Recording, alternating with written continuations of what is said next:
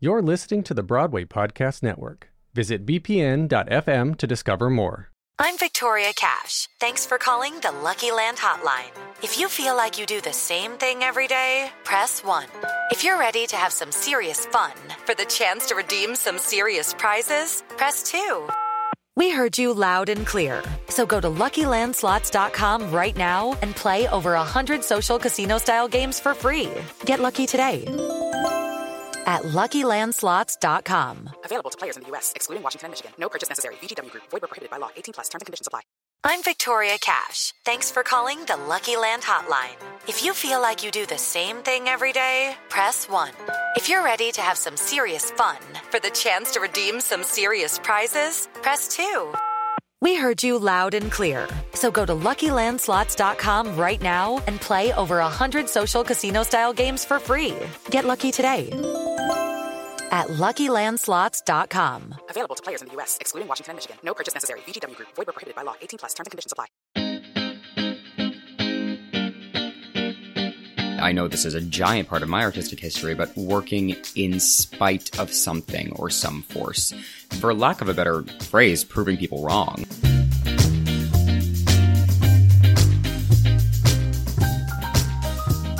Hey there, and welcome back to the Why I'll Never Make It podcast, featuring insightful stories and conversations with fellow artists on the realities of a career in the entertainment industry. I'm your host, Patrick Oliver Jones, and to find out more about Why I'll Never Make It, or Win Me for short, go to the website, winmepodcast.com. Today's episode is one of those that really gets to the heart of why this podcast exists and the reason for the conversations that we have and for its title. There's a lot that stands in the way of us making it, of us being successful. And today's guest, Misha Osherovich, is one of those that he has a story to tell that is riveting, insightful, it's poignant, as well as enlightening. Even though his issue is very specific, it's something that we can all learn from, no matter what we deal with in our lives. Misha is a Russian-born actor, if you couldn't tell from his name. He's also a filmmaker. He's a mental health and LGBTQ activist. And I first saw Misha when I went to go see the off-Broadway production of Clockwork Orange just a couple of years ago at New World Stages in New York. And he was definitely one of the standouts in that production. And so I have been following him on Instagram for the past couple of years. And this past August, he had a post that really stuck out to me. And this was actually the reason why I reached out to him for the first time, introduced myself, and wanted to bring him on the podcast. And this is what he said in that post. Recently, I've had to ask myself, why am I in this industry? It's easy to fall into the trap, especially in the entertainment industry. If I'm beautiful or impressive or physically desirable enough, I will be happy.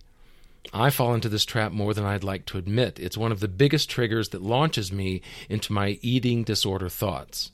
To be clear, I'm not shaming anyone who wants to celebrate their physical beauty in a public way. I think that's brilliant.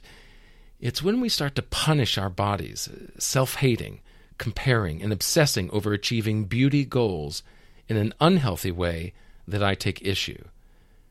Misha goes on to talk about the photo in this Instagram post and how it was taken during a time when he was able to tell a story about being queer, struggling with eating disorder, and he was able to marry his passion for mental health and LGBTQ awareness into this beautiful night of storytelling. He goes on to say, "Moments like this are why I'm in the industry, to celebrate how awesome it is to be an imperfect human. I tell stories, my own and other artists, and I aim to see a million more moments like this in my future, moments where I get to celebrate the art of telling important stories, not obsess over physical appearance. That's where the work that matters comes from, art that comes from honesty and grit and a real human experience, not image shaming and warped beauty contests. Now, will vanity and beauty always be a part of this industry? Absolutely. But it won't be the driving force behind the work I do. If anything, I look forward to making a ton of art, which artists can respect, that give a sensible FU to body shaming and the self-hating culture. And this post really resonated with me.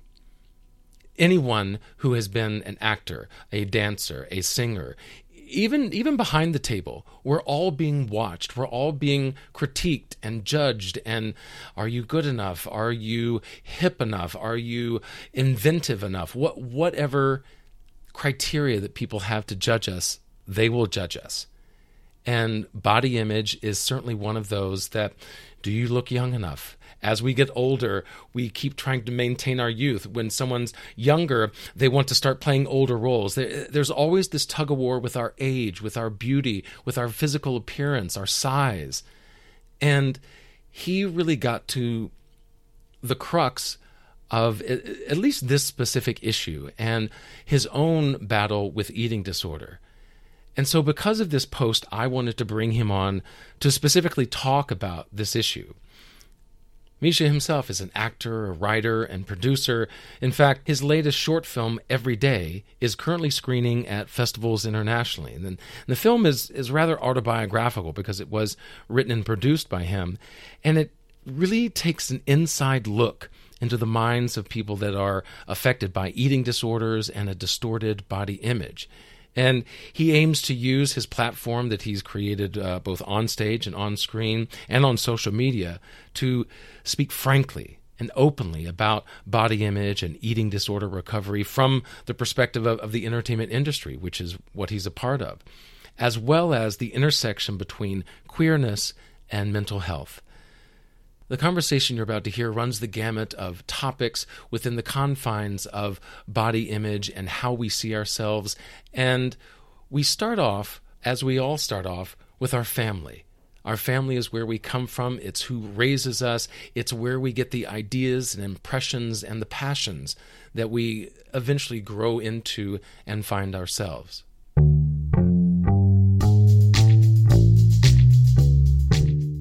Misha, thank you so much for being on the podcast. Thank you for having me. And for coming to my home. Yes, even. Which it's such a far trek. I live literally a block away.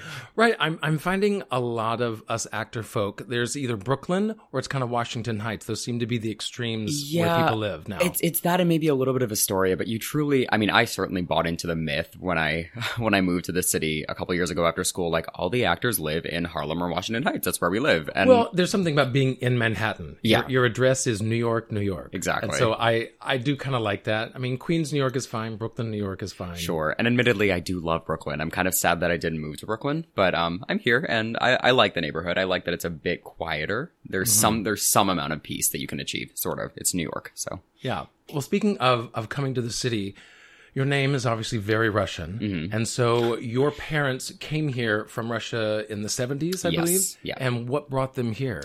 So my parents are both, they're scientists, and they both actually came from slightly bougie Russian families. So they're pretty well known, both of them individually, my mother's family and my father's. And we're Jewish as well. So we're Russian Jewish, not just Russian. And my parents lived in Soviet Russia, which being Jewish it still is a problem in Russia, but it was much more of a problem then. Right. And so both families individually actually experienced quite a bit of discrimination. My mom has this story where her father was a prominent Russian lawyer, or a Jewish lawyer. And the government, in an effort to sabotage him and his life, changed my mom's exam times at Moscow University without telling her, hoping that she would show up late enough that she wouldn't be able to take the test and would not pass her first year at Moscow University. Wow. She showed up, because she's my mom, so she shows up hours early. They say, "Oh, Elena, your exam is almost over. You missed your time." And she goes, "Let me take it." They go, "It's a 4-hour exam and you have less than 2 hours to take it." She takes it, passes, immediately moves to Israel. And then from Israel went to the U.S. But she, just to make a point, passes the exam, and then she's like, "I'm done with Russia. Goodbye." Well, at least she was able to leave. That's good. It's true. And that my parents both left during that very famous initial wave of Russian history when they were allowing people to first start leaving the Soviet Union. Okay. Yeah. So they moved to the U.S. And did you grow up as a Russian Jew yourself? Did they instill that culture and that heritage? Absolutely, culture and heritage. I did not grow up religious. My mother, because she moved to Israel and lived there for 10 years and had my half-brother there. The Jewish heritage and culture is very important to her, regardless of religion. But I was not bar mitzvahed. Neither was my sister wasn't bat mitzvahed. But we grew up with a respect for Jewish heritage and just an understanding that the opportunity for my mom to leave Russia and go to Israel and live amongst very supportive Jewish, friends and family in Israel for 10 years was so important to her, coming of age and becoming an adult outside of her home country that I think I'll always have a respect for the Jewish side of culture. But I identify as Russian more so, and my parents have a deep love and respect for Russian history and culture. Absolutely. Yeah. Well, your name certainly stands out, and so it's hard not to kind of associate the Russian ancestry with you. Yes, indeed. And arguably, speaking Russian and being a Russian heritage is one of the only reasons that I at least initially started working in TV and film, because Americans are fascinated with Russian culture, and I think there will always be Russian characters popping up. Yeah, because whether it was during the Cold War or then, once the wall came down and then the Cold War was we were trying to figure out what is the U.S.-Russia relationship. And now, of course, Russia's even bigger with their influence on our own elections and this and that. So it's always been this back and forth between our two countries. Absolutely. And it's, not to get too ahead of us or myself, but the next film that I'm producing has very much to do with my Russian heritage and how being queer intersects with that. So I think Russia's history is both beautiful and amazing and also is so fraught with deep-rooted problems. Yeah. So, and arguably that's why so many amazing artists come out of Russia, because they've lived under some form of oppression.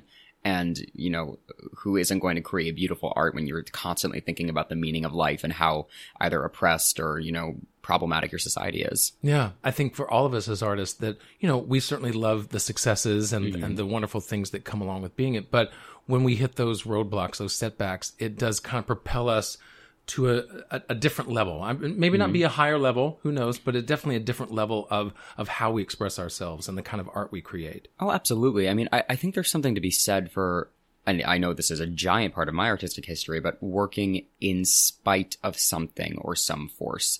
For lack of a better phrase, proving people wrong.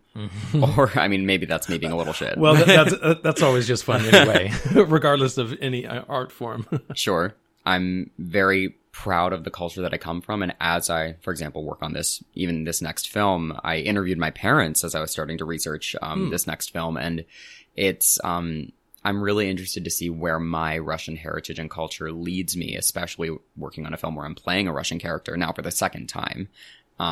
It's starting to weave itself into my artistry too. Growing up with the Russian heritage and the Jewish heritage behind you, how did the arts interweave in both of those? So it's fascinating because my parents are both scientists, as are, to some extent, all of my siblings. At least they're very technical.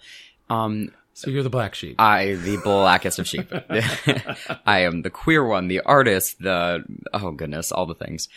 But discipline and artistic discipline, or any discipline really, was wildly important in my household. Education above all else was what my parents instilled in all of the kids. I started piano lessons at, I believe, 4. I started singing lessons shortly after that. And it was demanded of me that I approach them with a rigor, just like I was supposed to be getting straight A's in high-level classes at school. So all of the later developments of me wanting to be an artist professionally might have, did cause a good amount of tension in my very kind of technically minded parents. But a respect for the arts. I grew up going to opera with my parents regularly. I grew up going to classical music concerts with them. Did your siblings also get that same piano lessons at school and that kind of thing? We all had to play, I think, 2 instruments. I played flute and piano. I showed more enthusiasm than anything else, but my boy soprano voice was, I'm not going to lie, amazing. So I was a boy soprano till 9th grade. And I held on to it as long as I could. That's impressive. Yeah. Oh no, my voice changed to this quickly. Yeah, you're not a voice soprano anymore. No, I'm not. Once they realized that was where at the time, I was quite passionate about it. My parents really didn't give it a second thought in terms of pushing me to excel in it. So I found myself in the most prestigious children's chorus in DC. I did a 2-week tour of Italy with that chorus when I was a boy soprano. Oh. I sang with Washington National Opera in one of their professional productions in the children's chorus. And So being on stage has been with you for a long time. yes, Yeah. but there was a giant break. There was I was artistically minded and performative as a child, and then life happened, and adulting happened, and growing up happened, and I had no concept that maybe later in life I'd be performing or be an artist. Now, you mentioned that your parents were certainly supportive as you were learning these instruments and going to the operas and that. But then once you decided, oh, now I think I want to study this and do it professionally, there was some resistance to that? Yes. And sort of just to like get into it, I around, 14, I became a pretty bad kid. Like rebellion, just straight up rebellion, running away from home. I managed to get kicked out of 2 public high schools, in a row in the same year. Which is tough to do these days because public schools will Don't just I know take it? anyone. Yes. Yeah. Oh no. Yeah. If I was going to excel, I was going to excel at everything, including messing up, I guess.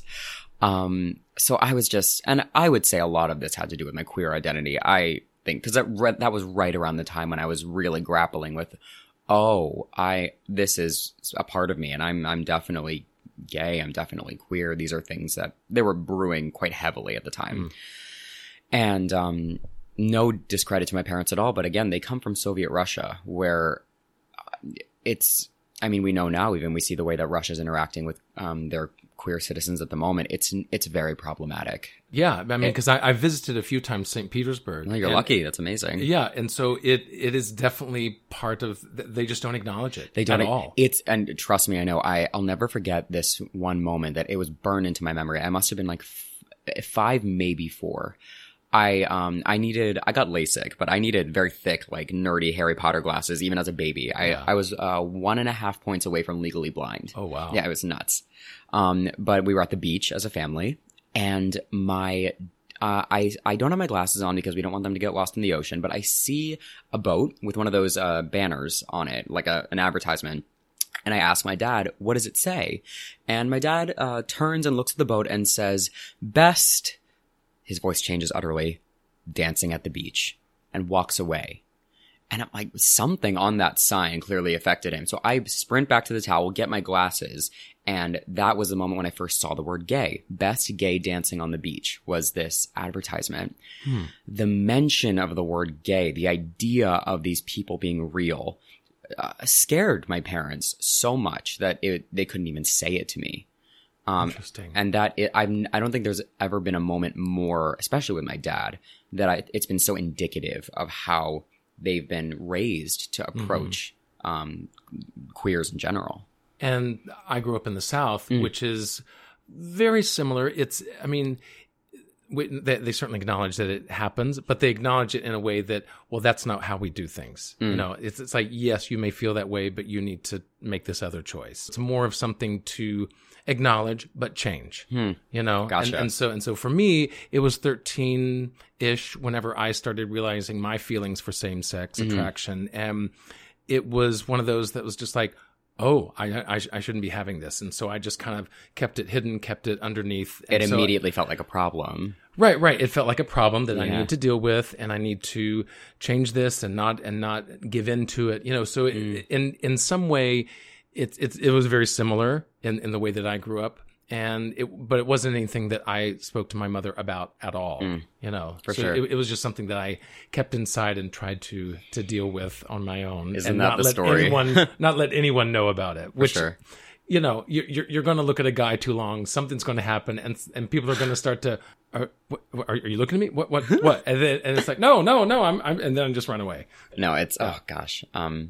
I don't know. I'm very happy. I mean, obviously, I that aspect of myself I love quite dearly. I've been really embracing the queer community, and I recently was chatting with somebody, and I'm stealing this from them, but being queer is being in the other and celebrating being in the other. And that really was one of the more recent light bulbs that whether it's with gender fluidity or with who you're attracted to, how you identify as a human. There's so many aspects to being queer that are they are, again, celebrating being in the other. And once I latched onto that, I truly think I found my at peace situation with being queer. I think it was that kind of final puzzle piece of right then, I am in some ways an other category in society, and that's amazing. That just means I'm that much more of a unique, different perspective human in culture and society. How awesome is that? And I think that's a big reason why there's such an LGBT community in the arts, because the arts are already kind of this other thing, because the 9-to-5ers, or maybe you do sports, or business, or those things are understood and seen, and people have that in their lives no matter who they are. But the arts is something other. It's something different, that it's a different way of thinking, and whether you're a dancer, whether you're a singer, it's a way of expressing ourselves that I don't think most people understand. Well, there's no rule book. Yeah, that's true. And it's completely unique for the individual. Yeah, absolutely. And that makes a lot of sense. And I think also there's something to be said for, again, the oppression thing of when you as a person or as a group of people feel oppressed or kicked to the outside of society. I think one of the natural human inclinations is to create. So it doesn't surprise me that some of the most beautiful artwork that we know today comes from queer individuals. And that oppression that you speak of is actually what kind of sparked this need and want to talk to you more about it, because it was something that you brought up. And the very first question was that recently you've been asking yourself, why are you in this industry? Why are you in the arts? And what prompted you to ask yourself that question? It's been kind of a perfect storm of things. So I've been, I don't even like to say lucky, but I'm fortunate to work on some more commercially viable projects in TV and film and on stage too. And it's been amazing. And that's afforded me the opportunity to then start producing my own work. So naturally, when you start to produce your own work, and for me, it was a short film at first, about eating disorders. Which is something that it's a cause and an issue that is very close to me. It's something that I've gone through. It's something that I'm actively in recovery from. And I guess thinking about producing my own work, I'm really building my own identity as an artist. You start to ask yourself when you get either down or maybe not loving your body so much. And I know that I went through a bit of a dip in sort of my body image and self-esteem recently, and those dips happen. Mm-hmm. I just found myself the day of that post asking legitimately, why am I doing this? I was particularly stressed out about how I looked for a certain audition on camera.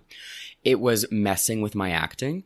I could tell that my acting was not as strong, my work was not as strong as I'd like it to be, because I was stuck in my head with the comparison monster, the am I beautiful enough? Am I good enough, tall enough, thin enough, whatever those enoughs are. Yeah.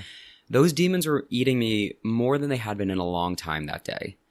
And I mean, the wonderful thing about social media with all of the evils that come with it is that you're able to, I heard this recently and it was so good. Journal as if it's your diary, but with knowing that you are actually putting it out into the world for people to see, interact with, and hopefully like or resonate with. So in the spirit of that, I wrote the post, and it was a good reminder, honestly, for myself that I love the creative process. I love creating work that I believe matters, and I love telling stories that I believe will have a social impact, whether it has to do with my queer identity, my relationship to body image, eating disorders, and addiction. If I get to spend the rest of my life creating, telling, and promoting those stories in an effort to have those conversations with people that both understand deeply and people that are hearing about these things for the first time, I will be a happy human.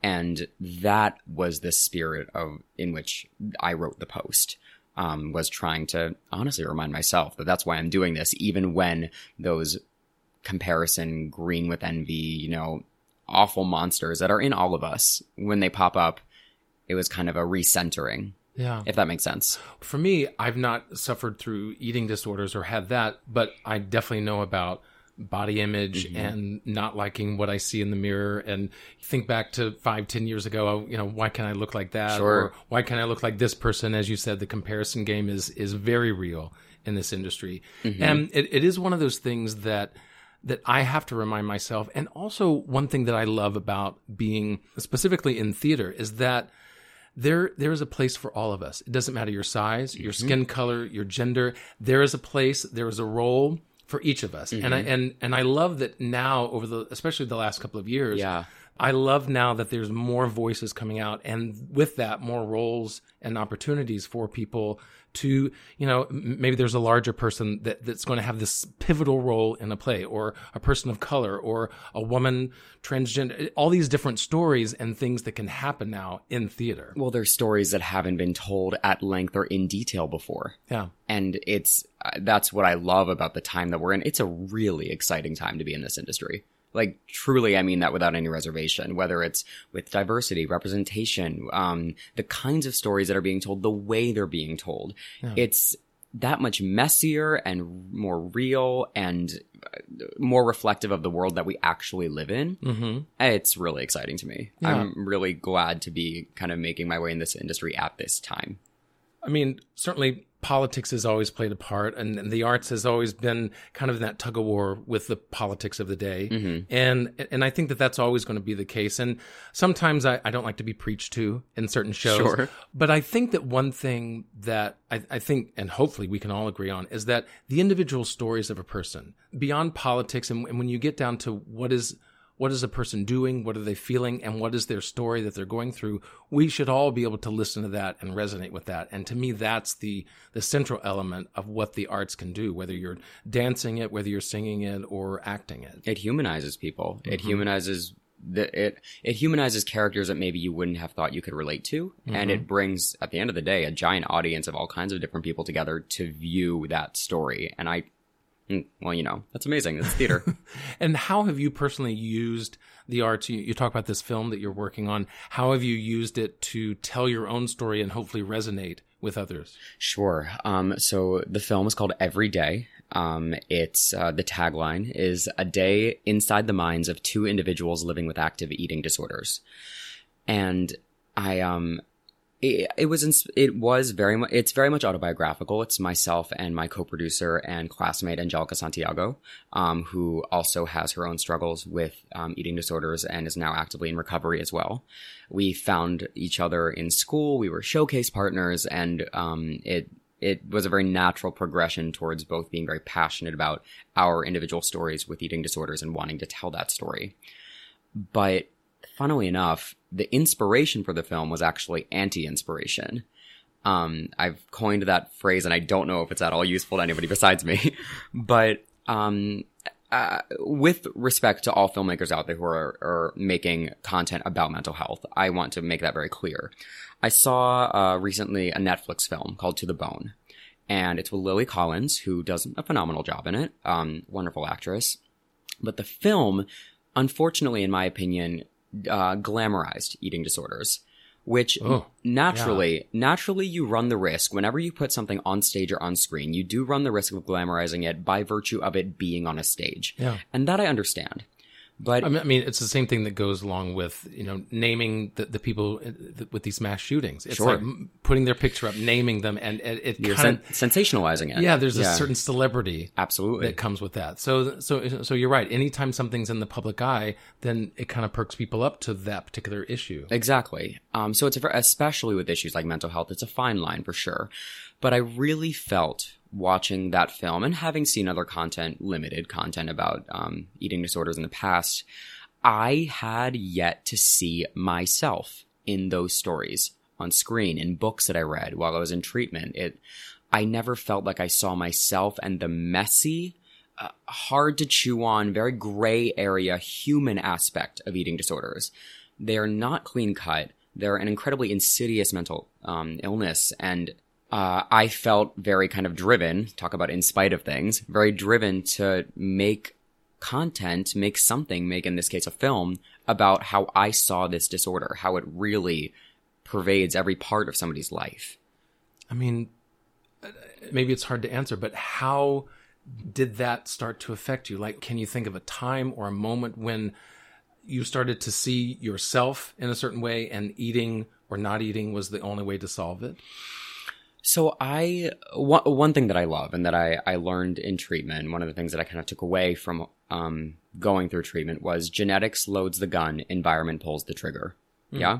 Mm-hmm. So the capacity to develop an eating disorder, I think, is quite built into some people. to an extent, and it's all about much like addictions. Some people have more addictive personalities. Absolutely, and I firmly believe that eating disorders are an addiction, and in a lot of ways should be treated like an addiction. I mean, here's the problem: abstinence is not an option for eating disorders. You can take a bag of XYZ drugs away from an addict. You can't take an eating disorder away from somebody who has an eating disorder, nor can you avoid food because it's a basic human need. For me, I am a very type A individual. Being in control makes me happy, and it makes me feel like I understand what's going on in the world. So right around when I was struggling with coming to terms with my queer identity, right around when I was becoming a full-fledged teenager, and I grew up, I was, unashamedly, my doctors will attest to this, quite a chubby kid. I kept the baby fat on for quite a while, and same here. Yep. I mean, how we move through the world in our bodies inevitably becomes part of our identity. And I was the kind of, for lack of a better way of saying it, fat friendly kid with the glasses next door. That was what I grew up with. And a switch flipped at 14 for me, and I decided that I wanted to make a change and that I wanted to shift my identity. I wanted to lose some weight, get healthier, and it was all in an effort to get both physically healthier and, aesthetically more pleasing, I suppose. Yeah. And being me, being the extremist that I am, I definitely fell over into the unhealthy side of things, and it devolved pretty quickly into an obsession. And I developed all kinds of unhealthy behaviors around eating or not eating. I had a very distorted relationship with exercise. I used it as a purging method to try to rid myself of any food that I'd eaten. And without getting too triggering and detailed in how I interacted with my eating disorder, it became the primary focus of my life.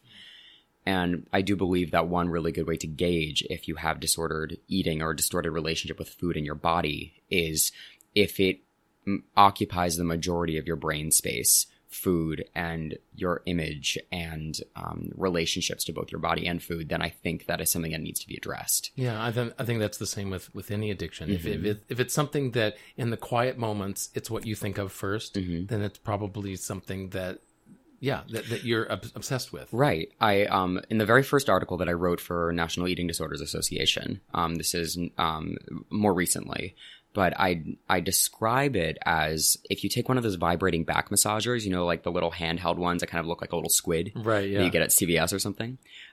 Put it on the back of your head, turn it on, say medium, it's vibrating constantly, and then duct tape it around your jaw like a kind of messed up birthday hat.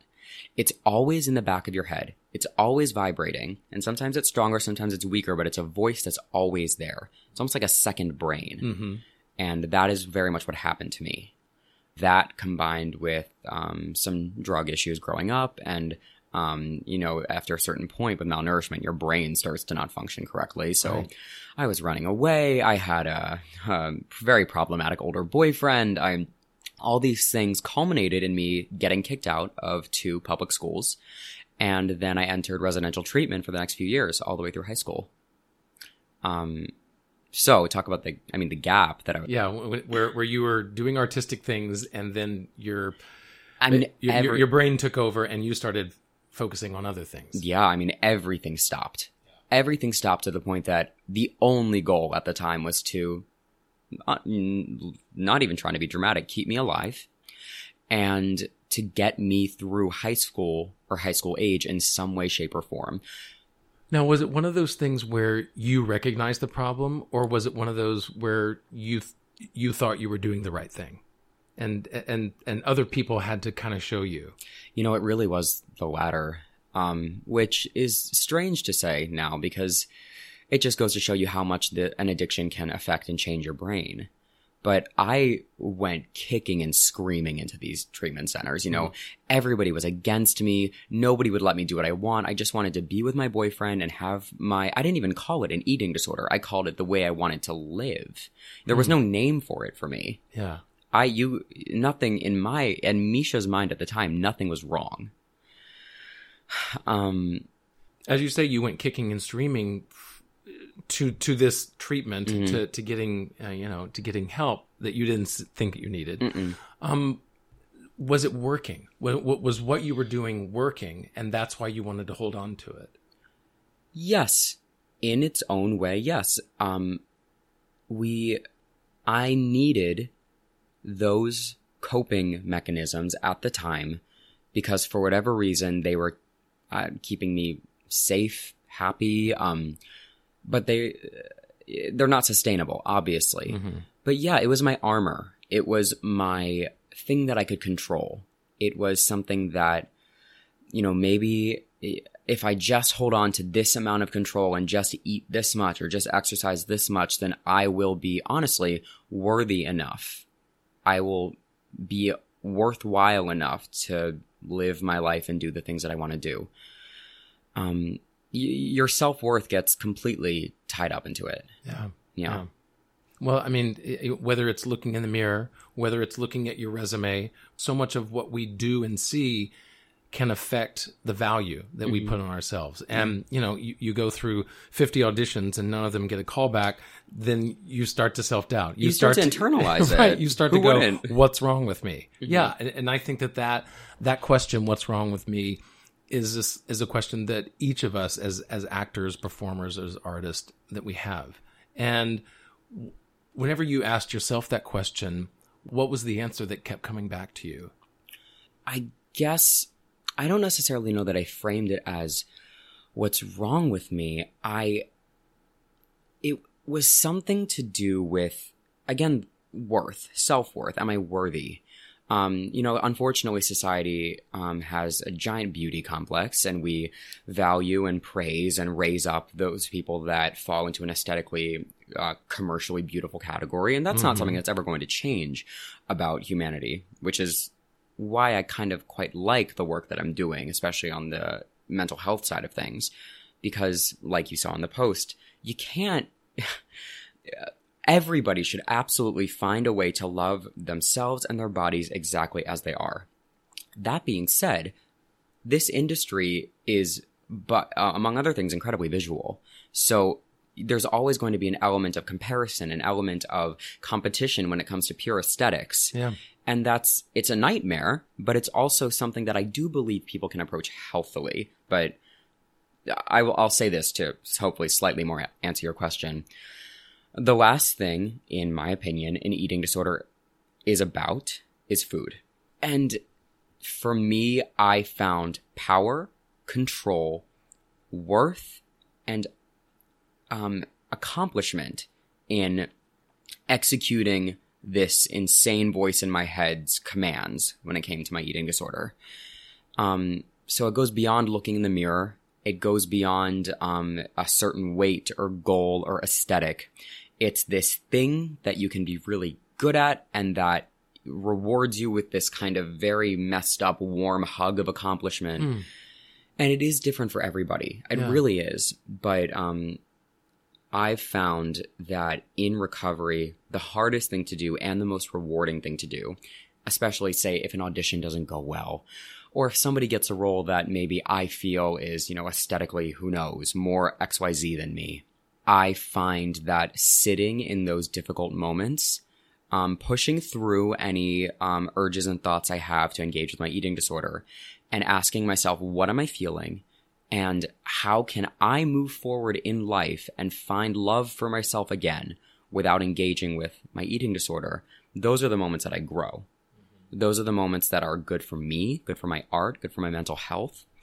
So I don't have to numb myself or engage with this addictive behavior. Instead, I get to sit with myself quite uncomfortably, but learn about myself.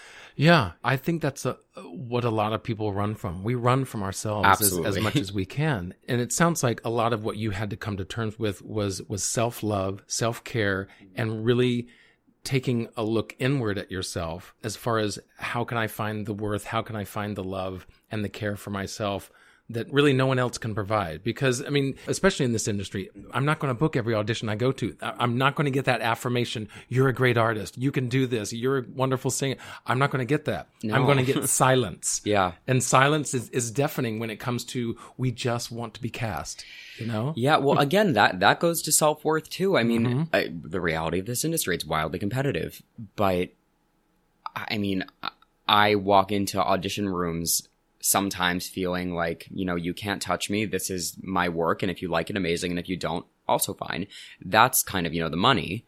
And then there's the other side where I've definitely walked into audition rooms where I don't feel worthy enough to be there. I'm doubting myself. And everybody has their own version of that. But I think it's just shooting yourself in the foot. Yeah. I mean, in any job interview, if you walk in and already going, well, I don't deserve this job, then who else is going to think that? Yeah. You know, who else is going to think you're worthy if you don't? Exactly. Yeah. But that's a journey that everybody has to come to differently. And it manifests itself in many different ways. You know, I didn't have an eating disorder, but I know I've done emotional eating. I know I've had a crappy day, so I have a whole pizza to myself. Yep. You know, I order Domino's and I just Yes, sit there Domino's. and eat the whole thing. You know, but and then there are those times where I'm feeling big and then I don't eat the whole day. You know, it's gone different ways. And then whether it's porn, whether it's anything, we all have these salves that we can latch on to. And sometimes it's our relationship. Like, our relationship means everything. My husband, my girlfriend, whoever it is everything. And that's what's going to give me my value. Validation, value, yeah. Yeah.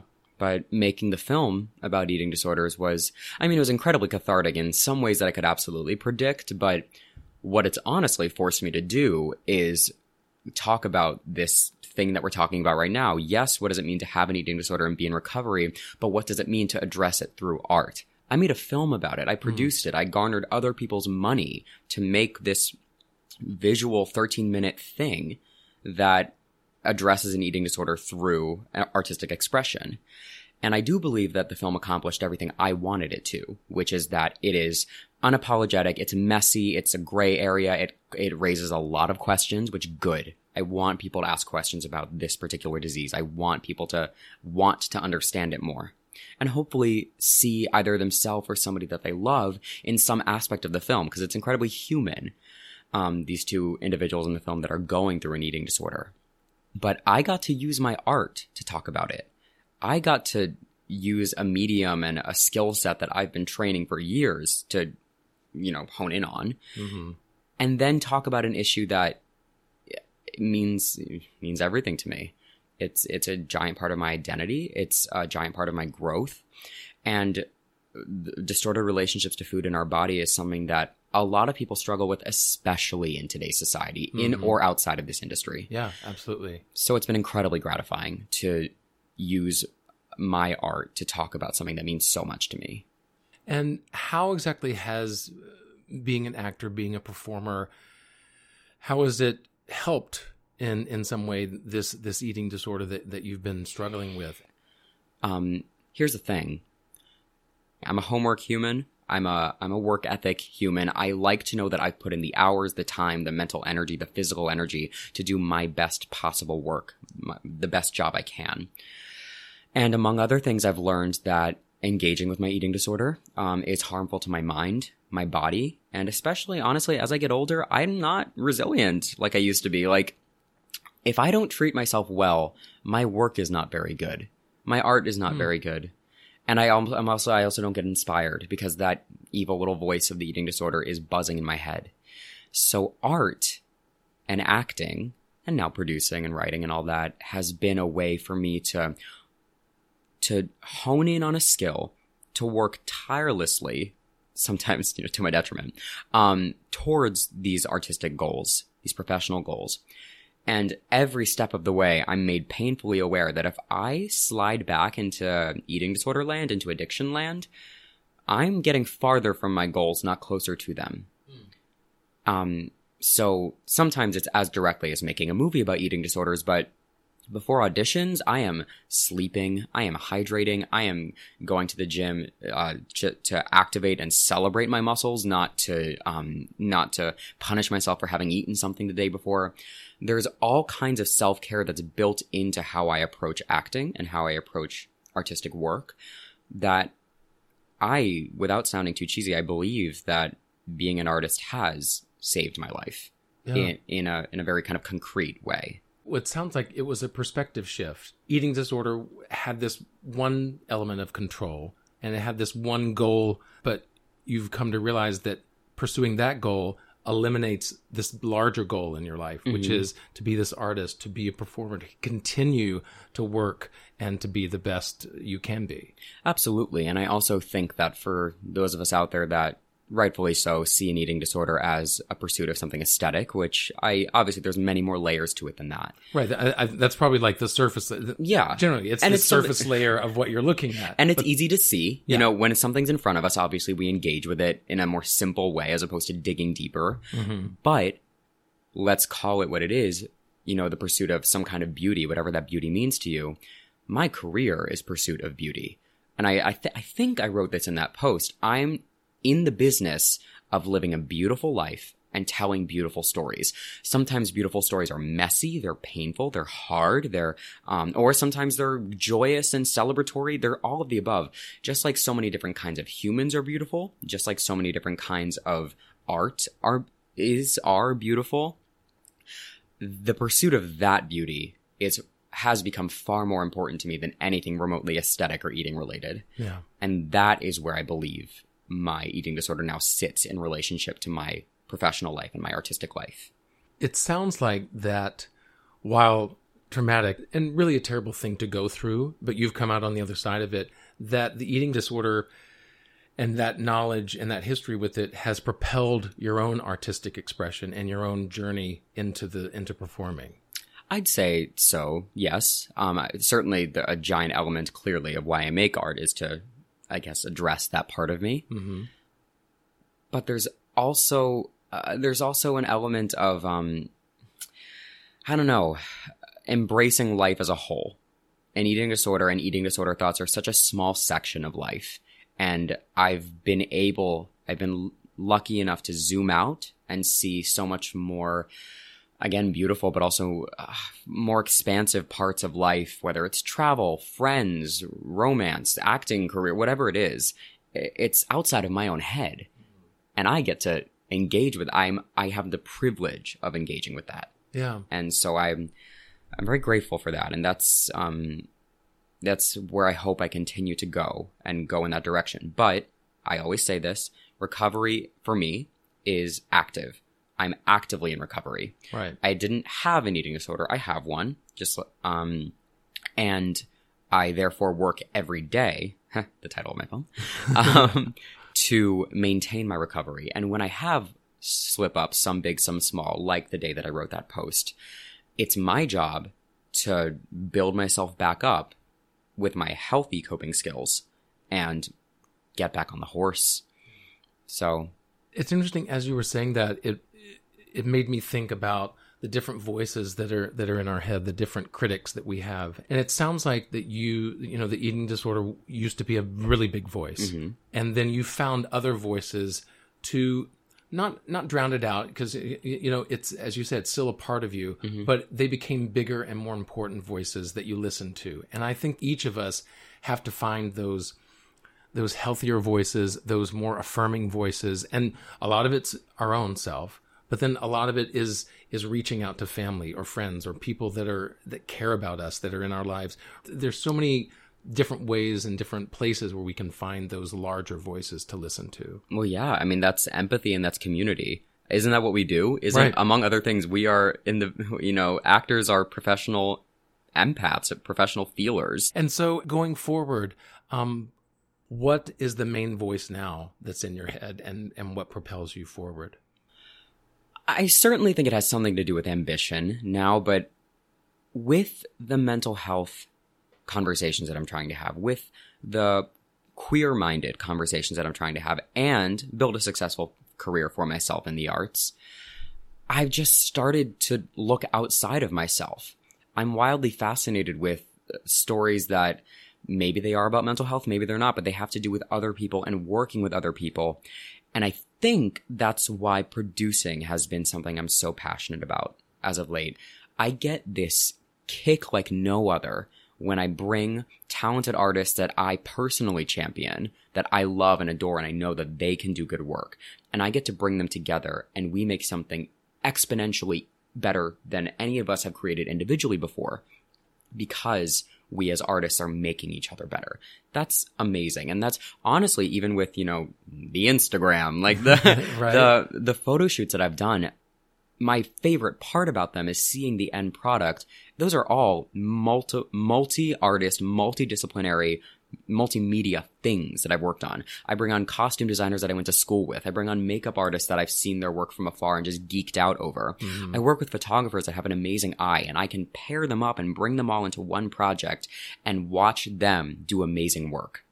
That's the big voice in my head right now, which is why I've launched right into producing the next film, because I'm realizing, oh, this is a giant part of my identity as an artist, bringing other artists up. Yeah. I will just be honest for myself. I think that's something that I struggle with is that jealousy factor. When I can appreciate other people's art, especially when it's not something that I do, Sure. Whether it's like a costume designer, a dancer. There are certain artistic forms that I just don't know anything about. But things that I think I can do, and then I see someone else succeeding or someone else getting the opportunities and I'm not there and I haven't reached that level, the jealousy, it's hard for me to, and this is awful to say, but I have seen shows that friends of mine are in, and I love the show, and they're so talented, but it's hard for me to 100% gusto love it, because I'm like, I want to be doing that. Why can't I be up there? And I know that's my own voice in me that's going there. Fair, but I think that's everybody. I mean, let's not forget that is an unfortunate but very real part of our industry. The comparison. You're literally going on, many job interviews a week up against people that are you're all just trying to be the best possible human for the job, the best possible representation of a character. Like, of course you're going to compare yourself. I have that too. I think every artist has an element of that. I think that in whatever way works for you, you do have to find a way to not just get over the jealousy. You don't get over anything, but work through it and find a way to be actually, even if it's just a little bit, passionate and proud of whoever you're going to that show, say, to support. Yeah. I struggle with it greatly. I'm not going to, pretend that I don't. But I've found that, again, my work, my life, my anxiety, my everything gets better when I'm able to turn on the empathy just a bit more and celebrate another artist that I know, maybe personally or not, for doing something, accomplishing something great. And hey, if you see somebody in a show and you say, I can do that better, wonderful. Find your way to that stage. And I know that's such a arbitrary thing to say, but for me, it was making my own movie. I needed to ask permission from absolutely nobody to do it. Right.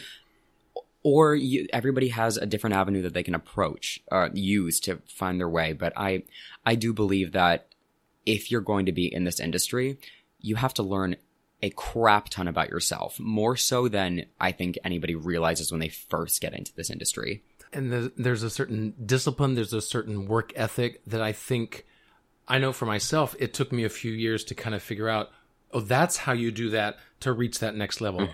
Oh, I need to be rehearsing this, or I need to be ahead of the game. Like the mere concept of there's a show out there that I want to do, to learn that role and the music around it and be familiar with that role so that when the time comes and I audition, to already be ready. Like, instead of waiting for, oh, now I got the audition, now I'm going to learn it. There is nothing that compares to being ready. Yeah. And I believe, honestly, and I'm going to quote her because it really hit me. Kate Lumpkin is a casting director here in the city, and she, I adore the way that she talks about the industry and the way that she makes so public, especially on the social media, her experience being behind the table.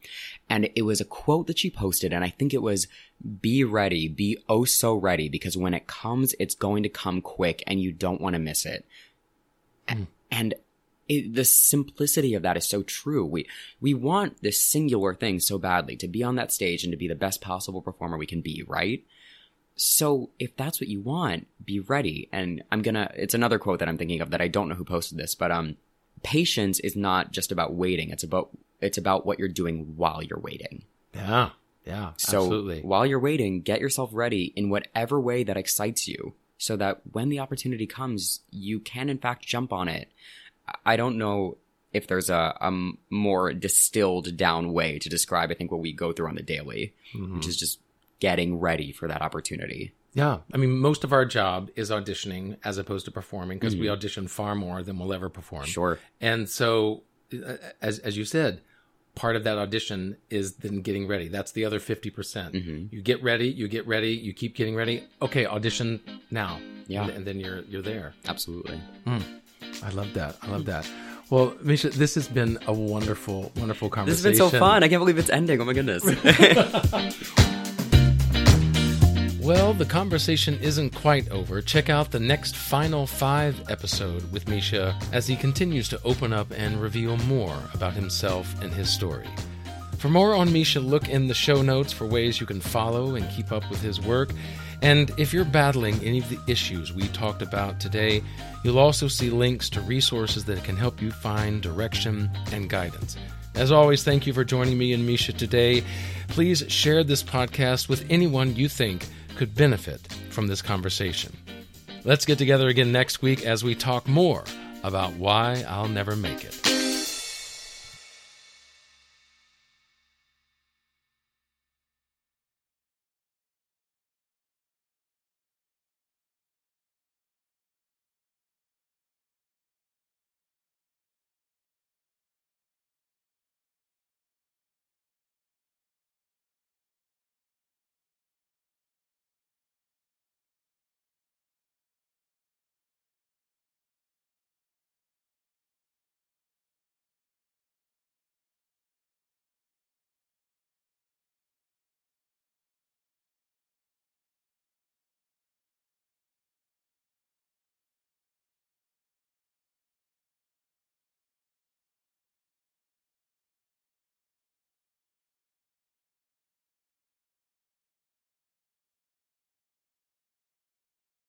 Hey, it's Leslie Odom Jr. here on the Broadway Podcast Network to tell you about the Rise Theater Directory, a program of Maestro Music. Rise is a national online resource designed to connect and empower backstage and administrative and creative theater professionals from underrepresented backgrounds. If you work or aspire to work in the theater community, this can help you find your next project. And if you hire theater professionals, search the Rise Theater Directory to find your next team. Create your profile now and get more information by visiting risetheater.org. That's theater with an RERISETHEATRE.org, because only together we rise. With the Lucky Land Slots, you can get lucky just about anywhere. This is your captain speaking. We've got clear runway and the weather's fine, but we're just going to circle up here a while and get lucky. No, nothing like that. It's just these cash prizes add up quick. So I suggest you sit back, keep your tray table upright, and start getting lucky. Play for free at LuckyLandSlots.com. Are you feeling lucky? No purchase necessary. Void where prohibited by law. 18+ terms and conditions apply. See website for details.